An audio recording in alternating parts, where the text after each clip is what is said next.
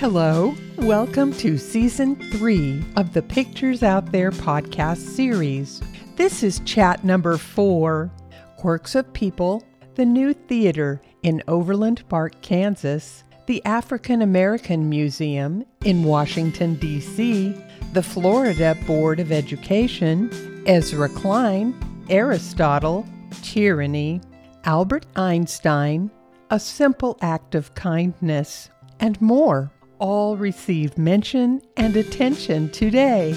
And now, here's Dave and Lee. Well, thank you very much for that kind introduction, Candy. This is Lee. And this is Dave. And we'd like to welcome you back to the Pictures Out There podcast series. Welcome to our present day audience, our audiences perhaps years, decades, centuries from now, our future and current AI audience, perhaps our future alien audience, Dave. And yes. We'll just call it our universal audience. So thank you all very much for listening. Thanks for joining us. We'd like to begin by asking our conventional 2 questions. What are your ideals? What are your pictures? Keep those in mind as we chat today. So we thought we'd start off today with just some sharing some laughter and maybe an insight or two about the bemusement, amusement, and the pleasure that we get from familiar things. And a lot of times these familiar things can be sometimes frustrating in the moment or even irritating in the moment. Yes. Or just make us shake our head a little bit. But they are a part of our life. I had a great example of this, Lee, come up the other day. And there's a wonderful dinner theater in the town where we live called the New Theater. We have been longtime participants going to that, enjoying the theater. They have wonderful food, so I'm trying to give a little testimonial to them here. Feel free to go enjoy them. Excellent. But one of the very amusing things about going there is the buffet line. They have a buffet line, 4 of them, and people line up. And the quirks of people going through the line happen every single time.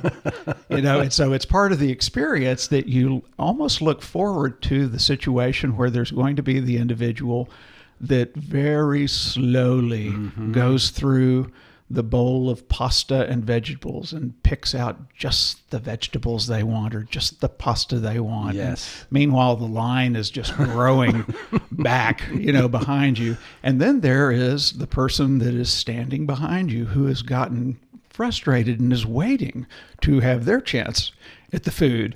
And they're like right over your shoulder. You can feel, their breath on your neck. And so it's one of those very familiar things where you just laugh. And as you get in line, it's like, I know there's going to be the person that's going through the bowl. I know there's going to be the person that's breathing on my neck. And it is kind of weird and strange, but enjoyable in a way because it is familiar. Yeah, it's predictable. It's routine. Yeah. There's a comfort in that. There's a little bit of a joy in that, even though in the moment it may be annoying. Yeah. And there's also some things that I think probably all of us have with family members, right? People we live with. There's a family member that I've had who always left their coffee cup in the microwave. They would heat up the coffee cup. And or they would just heat it up and let it sit there. Oh. And then they would go back to it. And they are sadly no longer with us. And I love them dearly. But when they would do that, lots of times I would get irritated and kind of go, I'd open the door and it's like their coffee cup is sitting there. And I would have to go through the incredible effort of taking their coffee cup out before I could put my thing in. Yes. Just a huge inconvenience in my life. Yes.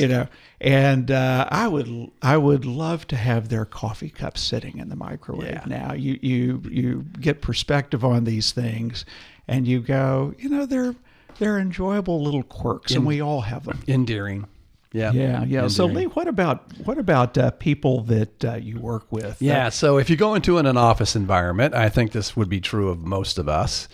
You just kind of know who the sunshiny people are going to be, right? And sometimes people can be sunshiny to an annoying level, right? so eternally optimistic that you, if we're in a bad mood, just want to say, I don't want your good wishes today. Where's the switch to turn you off? I prefer to be miserable right now. Thank you. Okay.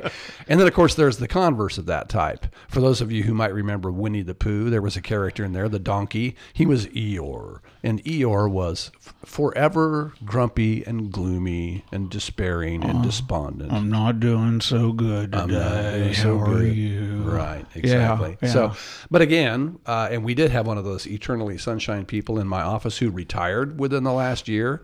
And as you stated before, I kind of miss that. Yeah. It irritated me 4 out of every 5 days, but I kind of miss it. And don't you revisit, again, when you get some distance and life moves on and you're in a different stage and you're thinking back on those experiences and the people and the things that are usually so memorable are these quirks. Yes. Those are the things and so, what is there, what's the lesson in that? Is there some kind of good feeling and security that we get from the familiar, even if sometimes we may at the moment think it's a little irritating, but maybe we actually get some comfort from that we don't even consciously realize until a little bit later. Yeah, it's the comfort of predictability. It's the comfort of routine. And as we've talked about, we all go through processes with change management. And so a lot of these things are anchors, right? As little different things are happening that are changes, and we're trying to deal with that. Sometimes these things, these quirks of people or situations, they're comforting. And they actually are kind of an anchor for us as we're getting batted around by the winds of change and those kinds of things. And so they're a wonderful thing to appreciate. So we thought we'd just start today with having a laugh about those things, but also kind of tying it a little bit to change in some of our themes. Okay, well, let's go ahead and move on, Lee, to an example, an exercise of a life tool for the journey that we've talked about in books and podcasts before that we call simple to complex to simple. And so we're going to use that exercise in talking about our picture of equality. Okay. And we've talked about our picture ultimately is that we would have equality for all people. And there might be something called an equalist movement that would be the engine for that. But any time that we have drawn what we think is wisdom out of complex, to create that second simple, as we call it, and we then have, some simple wisdom that we use to go about our life. Here comes new information about that topic. Also known as new complexity. New complexity, new things to think about or to consider or to learn about. And so we're going to give an example of that related to equality. So let's start with, first of all, what our current second simple might be before we talk about a couple of items. So Lee, I'm going to give a couple of statements I'd like for you to react to. Sure. Okay. Everything about slavery was and is bad, horrible, inequitable, and wrong. Thoughts about that? To me, it seems we can all agree with that statement, right? Let's break it down. Yeah. It's simple. Yeah. It's a very declarative statement that says this always was wrong in its current time, and certainly now, years later. There was nothing about it that was not bad, not horrible, not destructive. We could all get wound around the political environment of the 17th and 18th centuries in the United States of America, where slavery was prevalent. And that's the complexity. We're to say, well, for economic reasons, it existed for X, Y, and Z. For social political reasons, it existed because the South wanted an equal footing with the North. You can get wound around the axle of complexity that if you can remove yourself from that and just go, what a horrible thing. Right. It's as simple as that. Right. So we would assume that all of you listening to this would agree with that statement. We might say, if you don't agree with that statement, you might want to skip part of this chat today. Yeah, go ahead and hit fast forward if you wish. Go maybe to about the halfway point, and we'll catch up with you then, because it seems kind of patently obvious to us. But let's do a second statement. Okay. Here. And Lee, react to this, please. All attempts since the end of slavery to keep vestiges of the discrimination, injustices, prejudices, and inequality of slavery are also horrible, bad, wrong, and inequitable. I, again, can't see what complexity there is in that statement. To me, it's the simplistic, obvious, this is wrong, it's always been wrong.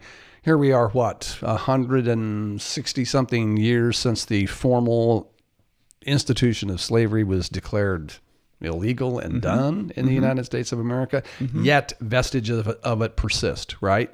We went through decades of what we call Jim Crow laws, where states did everything they could think of to keep formerly enslaved people down in terms of political power, economic power, and things of that nature. So again, you can go into history books and find vast complexity around the social political forces that made this persist. But again, if you back away from it to a 50,000 foot level and just go, it was wrong, it was ended socio-politically, vestiges of it behaviorally still exist, it seems like that's an obvious statement that we just say no. Yeah. So once again, we would say, we assume the audience, everybody listening to this would agree with that statement, that any of the vestiges from the period of slavery that still exist, including any discrimination, any injustices relative to race, any prejudices, any inequality that began with the slavery period and that has continued in some form since then is horrible. It's wrong. It's bad. And it's inequitable. So that's our simple, Lee. That's yes. Right. Our second simple, our starting point. But we've got a couple of relatively new pieces of information that we can say, okay, let's go back into the complex. These are new ads here, and let's talk about them briefly. So one is a wonderful exhibit that is on the mall in Washington, D.C. called the African American Museum. If you have not been to it, I would highly suggest going to it. It is now my favorite exhibit in Washington, D.C. The National Museum of African American History and Culture is now the nation's largest and most comprehensive cultural destination that's devoted exclusively to exploring, documenting, and showcasing the African American story and its impact on American and world history. And so I've had the opportunity to go to this exhibit here in the last year or two, and it's phenomenal. I'll just try to describe it briefly to you here. It's a beautiful building. You go inside, and you immediately it's suggested to you that you go down to the very bottom floor of the exhibit, which is, I recall, 3 or 4 floors down in kind of a basement. It's below ground level. And you start with the period of slavery beginning in like the 1400s, 1500s, when slavery was happening in other parts of the world. And it goes through the history of slavery as you go up these basement floors toward the ground level. And there's some symbolism with that, obviously. But the exhibit does a beautiful job of being extremely factual, extremely historical in the representation, and in storytelling. So there's a lot of situations where individual stories about people during a period of time are told, and then lots of times there are artifacts that are present that, again, give you a visual sense of that to kind of connect you to the story. And so, again, we've talked a lot about the power of storytelling. Yes. That's one of our themes, and this is a beautiful example of that. It goes ahead through up to the period of time post-slavery, the era of segregation, where you had Jim Crow laws and you had just terrible things that were still happening to blacks in America, and particularly in the South. And it describes all of that. And again, there's a lot of storytelling and visual things. As an example, the original casket of Emmett Till is there, as well as an exhibit about his mother, who was instrumental in getting Emmett Till's story told. And there's a wonderful quote here from Rosa Parks, who is the brave person who sat on the bus in Montgomery, Alabama, sat at the front of the bus. And when she was doing that, she said, his death made people think differently about how they wanted to function in the South and in the nation, Rosa Parks was asked why she didn't move to the back of the bus, and she said she thought about Emmett Till and couldn't get up. And so this exhibit, if you go through it, and it takes several hours to do it justice, has so many moments that are like that, and wanted to just give you an example of that. So that is something, Lee, that I would say is taking us into the complex. Yes, it is. And you go and learn about something like that. You go attend an exhibit like that. You add to your knowledge, and I certainly learned a lot during that visit, things I didn't know. And then ultimately, kind of when that's done, you re-ask the second simple question and say, is there some new wisdom to glean from this, or does this affirm the wisdom that I think I already had? Yes. And I think we have a second example that has come up in recently, huh? So, Dave, that's a very powerful experience that you shared with the African American Museum in Washington, D.C. I think coming out of that experience, you probably had a simple feeling, which was, this affirmed and confirmed what I thought before. I have received additional information, but the simplicity that I bring out of that is, this was horrible. It triple confirmed or affirmed the simple wisdom that I thought I already had. It just absolutely affirmed it, but it was new knowledge. It was good to have that knowledge and to re-ask the question, but it did nothing but affirm it. Yeah, right. So let's get into perhaps an opposing perspective, if I may characterize it as such. The Florida Board of Education recently approved new state standards for social studies work in schools, in public schools. And these standards involve African American history, civics and government, American history and economics. So there are a number of social sciences that are touched by this legislation. Basically, let me just read directly from the legislation. African American history, and that includes, quote, how slaves developed skills, which in some instances could be applied for their personal benefit. That is a very, very small snippet, obviously, of a larger piece of legislation, but I think it's very illustrative of the intention here. Mm-hmm. We're going to whitewash, and I use that term on purpose, we're going to whitewash the atrocities and the horrors that enslaved people endured, and we're going to teach a different perspective, which is, hey, there was a lot of good that came out of it. Sometimes people learn skills that they could use, in their own lives. You're trying to take my eye off the larger truth here, which is, oh my God, horrible. Can we not ever go down this path again? Mm-hmm. Right? So continuing how this perspective that's represented by this Florida legislation would have us try to forget or look the other way in terms of the atrocities and horrors associated with slavery. There's a line that says, apparently the Reconstruction period, and here's a brief history lesson for you, that was the period of about 10 years immediately following the conclusion of the Civil War. It was a time when formerly enslaved people for the first time had rights. They had property ownership rights. They had marriage rights that didn't exist previously. They could go to the polls and cast votes. That was all true. But in about a 7 to 10 year period, white segregationists and others said, this is not acceptable. We need to put the enslaved people back where they used to be.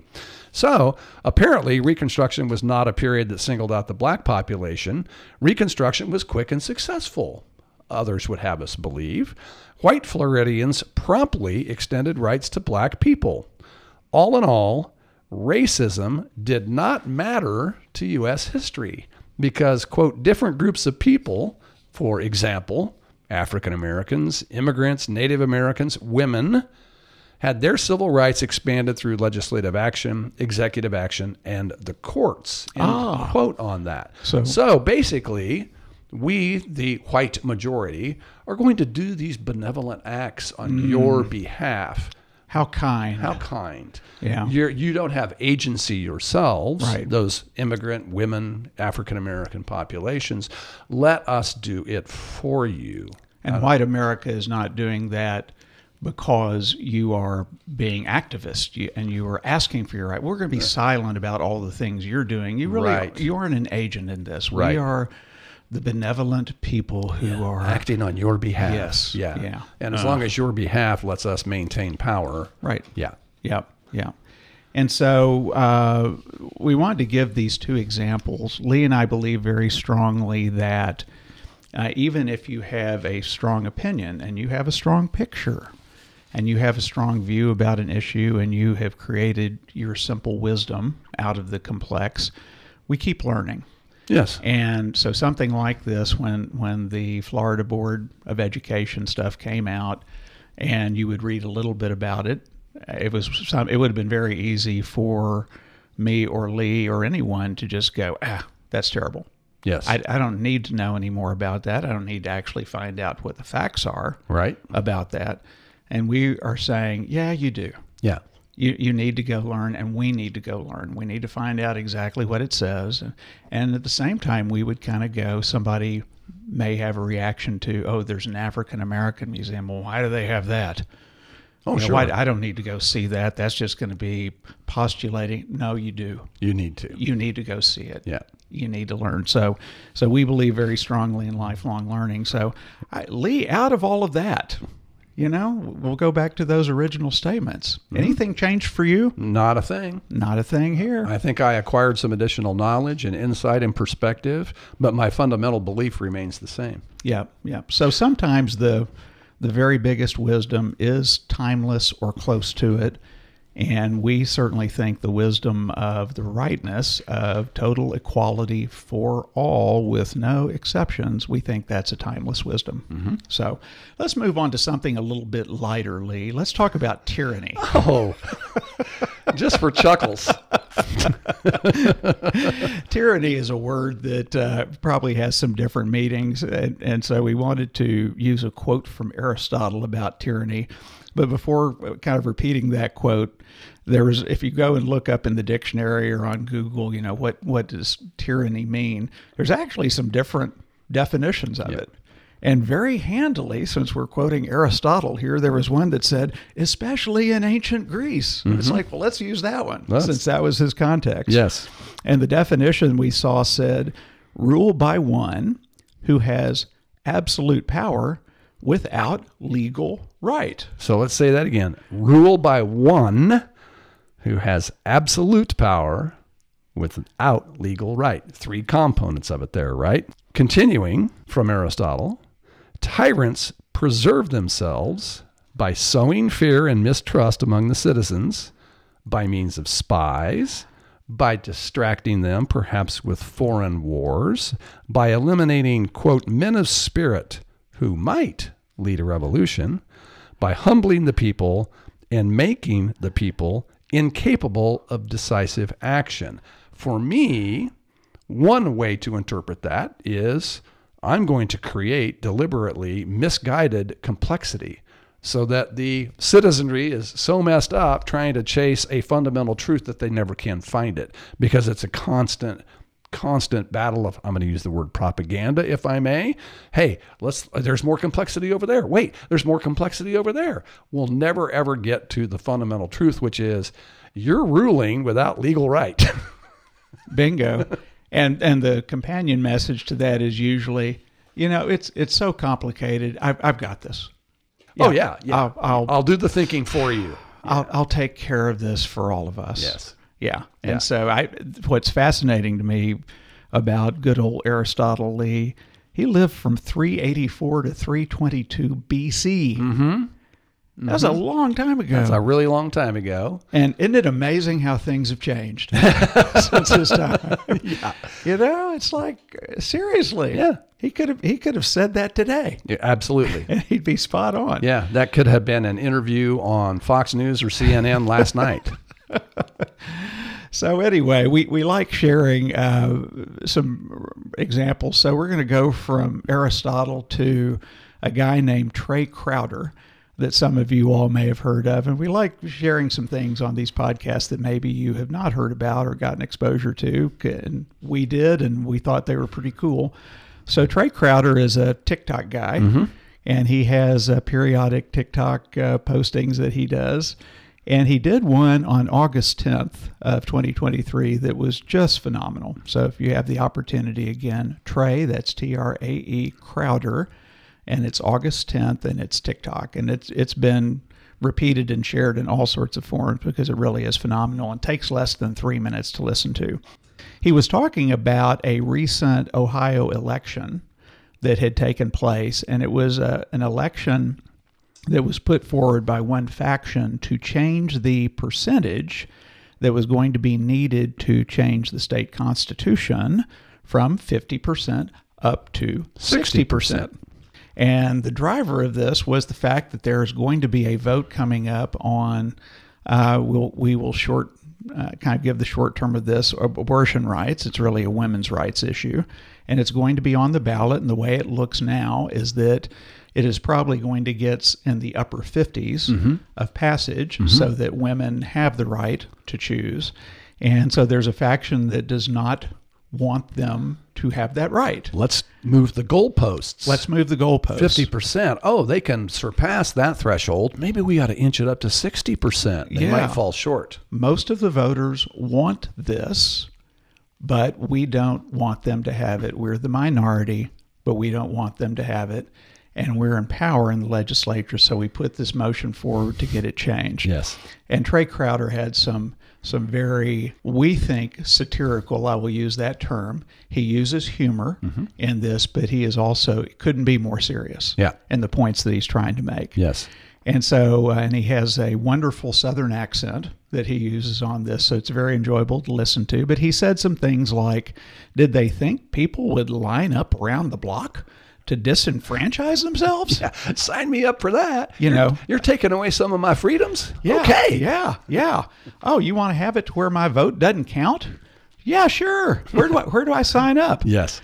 He also used the phrase, the future of the concept of American democracy. It's that close, meaning we're that close to losing it. Yes. And he very pointedly uses the phrase, instead of saying the future of democracy, or the future of American democracy.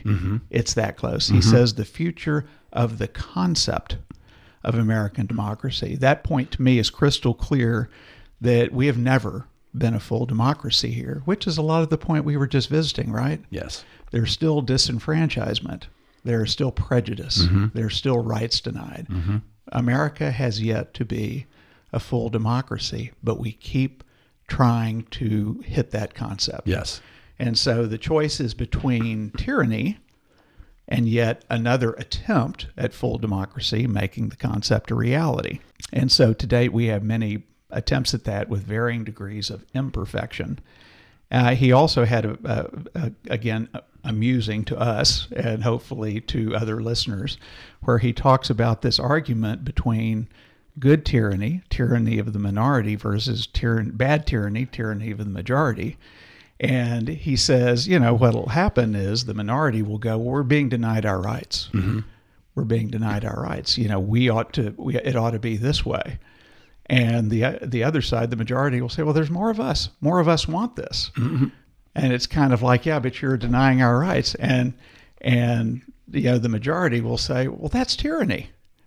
And they will go, the other side will go, well, no, it's good tyranny. It's good tyranny. It's good tyranny because we're right. We're right and we know better than you do. It's good tyranny. Tyranny of the majority would be bad tyranny. And Trey Crowder, at the end of that again, humorous little exchange he has with himself about that, says, what is wrong with your brain? What is wrong with your brain? Yes. So anyway, we thought we would pass that along. If any of you all have the chance to listen to that, I think you'll definitely enjoy it.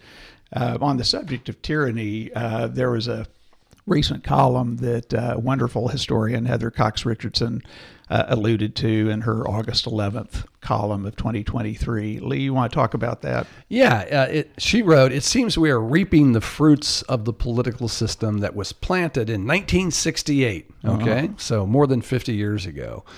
At that time, the staff of Republican presidential candidate, not yet elected president, Richard Nixon, reworked American politics to package Nixon for the election during the campaign. Quote, voters are basically lazy, one of Nixon's media advisors said. Reason requires a high degree of discipline, of concentration. Impression is easier. Let me say that again. Reason requires some work. Okay, impression is much easier. Reason pushes the viewer back. It assaults him. It demands that he agree or disagree. Impression can envelop him, invite him in, without making any intellectual demands. When we argue with him, we seek to engage his intellect. The emotions are more easily roused, closer to the surface, and more malleable. I think that's a fascinating quote. Even though it's 50-something years old, it's still absolutely in operation today in all kinds of contexts. But it means if I can just create an impression on you and basically appeal to your emotions, people will react to that because it's easy. It doesn't require the mental heavy lifting that reason does, and analysis does, and critical thinking does. And that I would say that love does. That love does. Yeah. So the deal of kind of, can I in 5 or 10 seconds think of a way to make you afraid? Right. Yeah. That's easy. I can make you afraid. Can I in maybe a little bit longer time make you think of something to hate? Mm-hmm. And just or be angry about or mad about? Easy to do. Yeah. Easy to do. Can I inspire you and motivate you to go love, the verb, the action? Can I inspire you to do that? Well, just go love more. Yeah. Go help more. Why? Why do I have to do that? And how do I do that? What would that be like? I'm kind of already doing that enough. I think I'm doing fine with that. I'm doing, Yeah. Oh, but can I make you fearful or hate? Instant. Yeah. Yeah. Absolutely. And history is filled with examples. Yeah. There is a political truth which states, how do you best, rouse the citizenry to go to war? By making them understand that's a common enemy over there. Those folks over there, they're our enemy. We need to do something about it. We need to hate them. That's a easy way to get people on your side in terms of going to war. And if I'm in power, you have to keep me in power. Because we're fighting. We're fighting these awful people. Yeah, you can't do it without whoever is in power, right? Yeah. So is the emotion of fear just easier to tap into? As like Dave said, rather than the verb of love, we would say, yeah, fear is easy, hatred is easy, love requires work, okay? For our future audience, here in 2023, tyranny in many different forms still exists in many parts of the world. And the push for more tyranny is happening in many parts of the world in response to the movement for equality. Now, there is tyranny of every type. Here are just a few examples, by no means an inclusive list. There's tyranny of gender, of race, of sexual identity, level of income and wealth, individual and group power grabs. Every conceivable type of tyranny still exists. And we would say, Lee, for every type of tyranny that we've just mentioned, that the movement is strong toward having less tyranny, toward equality. Yes. On each one of these. And what happens in response to that? The powers that be, or the powers that want inequality and unfairness and injustice, are getting louder. Mm-hmm. So sometimes I think we can hear the loudness of the resistance and think, oh, the world's moving toward more inequality. Well, there is a voice that is wanting more inequality. It is in response to the voices for equality getting louder too. Correct. It isn't always, I would say, a bad thing if we understand that part of the change process is going to be when we are asking for something like equality for all, there is going to be resistance. Mm-hmm. We should expect that. Yes. And we should not be deterred, distracted at all from pushing for equality for all. Yeah, and let me make a linkage here. Dave used the good word loudness, right? That's complexity. When you create loudness, what you're really doing is, willfully or not, perhaps unconsciously, you're creating more complexity. Why? Because sorting through that complexity is hard mental work. And I think we've already established most of us don't like hard mental work. We want the easy, lazy, simple solutions, okay? We think the human species needs to get better and fast. So future audiences, you're listening to this, and so we know that equality for all, the equalist movement, we like to think that it took hold and succeeded. Yay! Well done. Yeah, there was no other pathway for our species to survive, frankly. Well done. Okay, we're going to move on to AI. We love talking about AI. We do. We do it frequently on these podcasts. We wanted to just pass along, if you're at a place where you're trying to get into the complex and maybe from your perspective get better informed, we think a great start for that is a couple of Ezra Klein AI podcasts and interviews. You can go out to YouTube or go out to the New York Times probably and put in search for Ezra Klein, and these podcasts will come up. And they're a great way, again, if you're kind of going, I don't know a lot, but I want to know more, they're a good place to start. Yes. So in response to listening to these podcasts, we have a few thoughts, questions, kind of bat around here. Lee, is AI intelligence? Maybe, maybe not, but it is certainly, at the very minimum, it's a talent or a skill, a tool, a capability.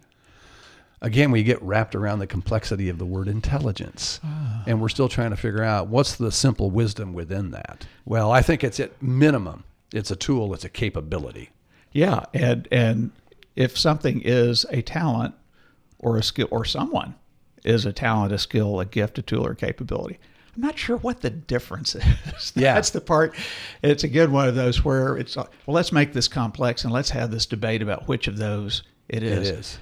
How much does that even matter? Yeah. I think you're... It exists. It's going to be here. Yes. What are we going to do? Yeah. What are we going to do? How do we interact with it? Yes. Yeah. Yeah. That's a great point. Yeah. So we seem to get stuck on that word. Yeah. So another linkage here to our previous discussion around tyranny. So bear with me if you will. In many instances, when a new technology is available, in our example here, artificial or advanced intelligence, it seems to be a human reaction to say, that's going to harm us somehow. That's going to be bad. The same questions were asked at the advent of computing systems. Before that, telephone technology, go all the way back through human history, right? People can co-opt that and become tyrannical with it, right? Oh, you should fear this. In other words, don't go to the hard mental work of going into the complexity to learn about it so that you can come out with new selfishness. We've already done the thinking for you. We understand what the capabilities are, and just trust us, will be used for good. So there's actually a tyrannical component there if you think about it in those terms. So future listeners, we do have an updated golden rule that we believe in, and it's to do unto all other life forms as we would wish intellectually superior intelligences to do unto us. Yes. They're here, and there's going to be more of them.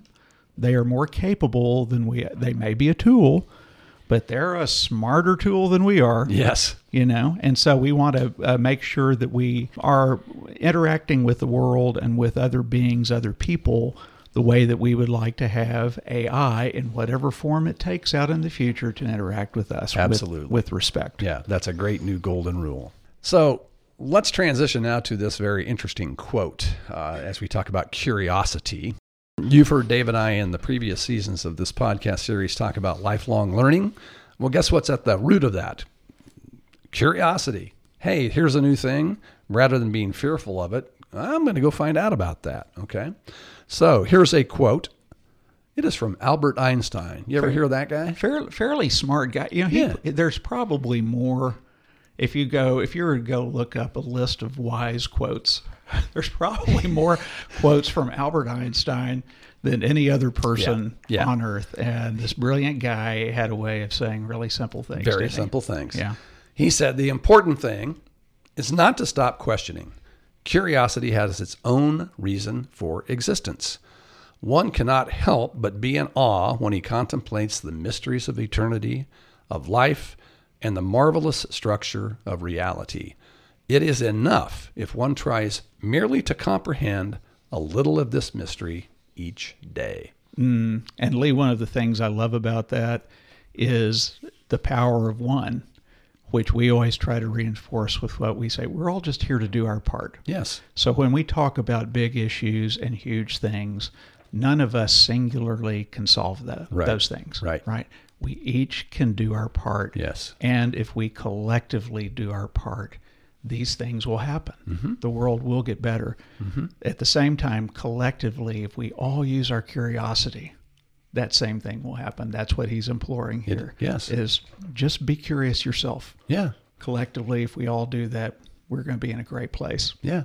I just love that last line. It's enough if one tries merely to comprehend a little of this mystery every day. I'm sure on his last day in this stage of existence, he was thinking about something. Oh, he was absolutely. curious about something. Yeah, I'm sure he was. That's the way he lived. Yeah. Okay, we always like to move toward closure of these podcasts, of these chats, with a moment for optimism and gratitude and momentum. We believe in those as strongly as we believe in anything else.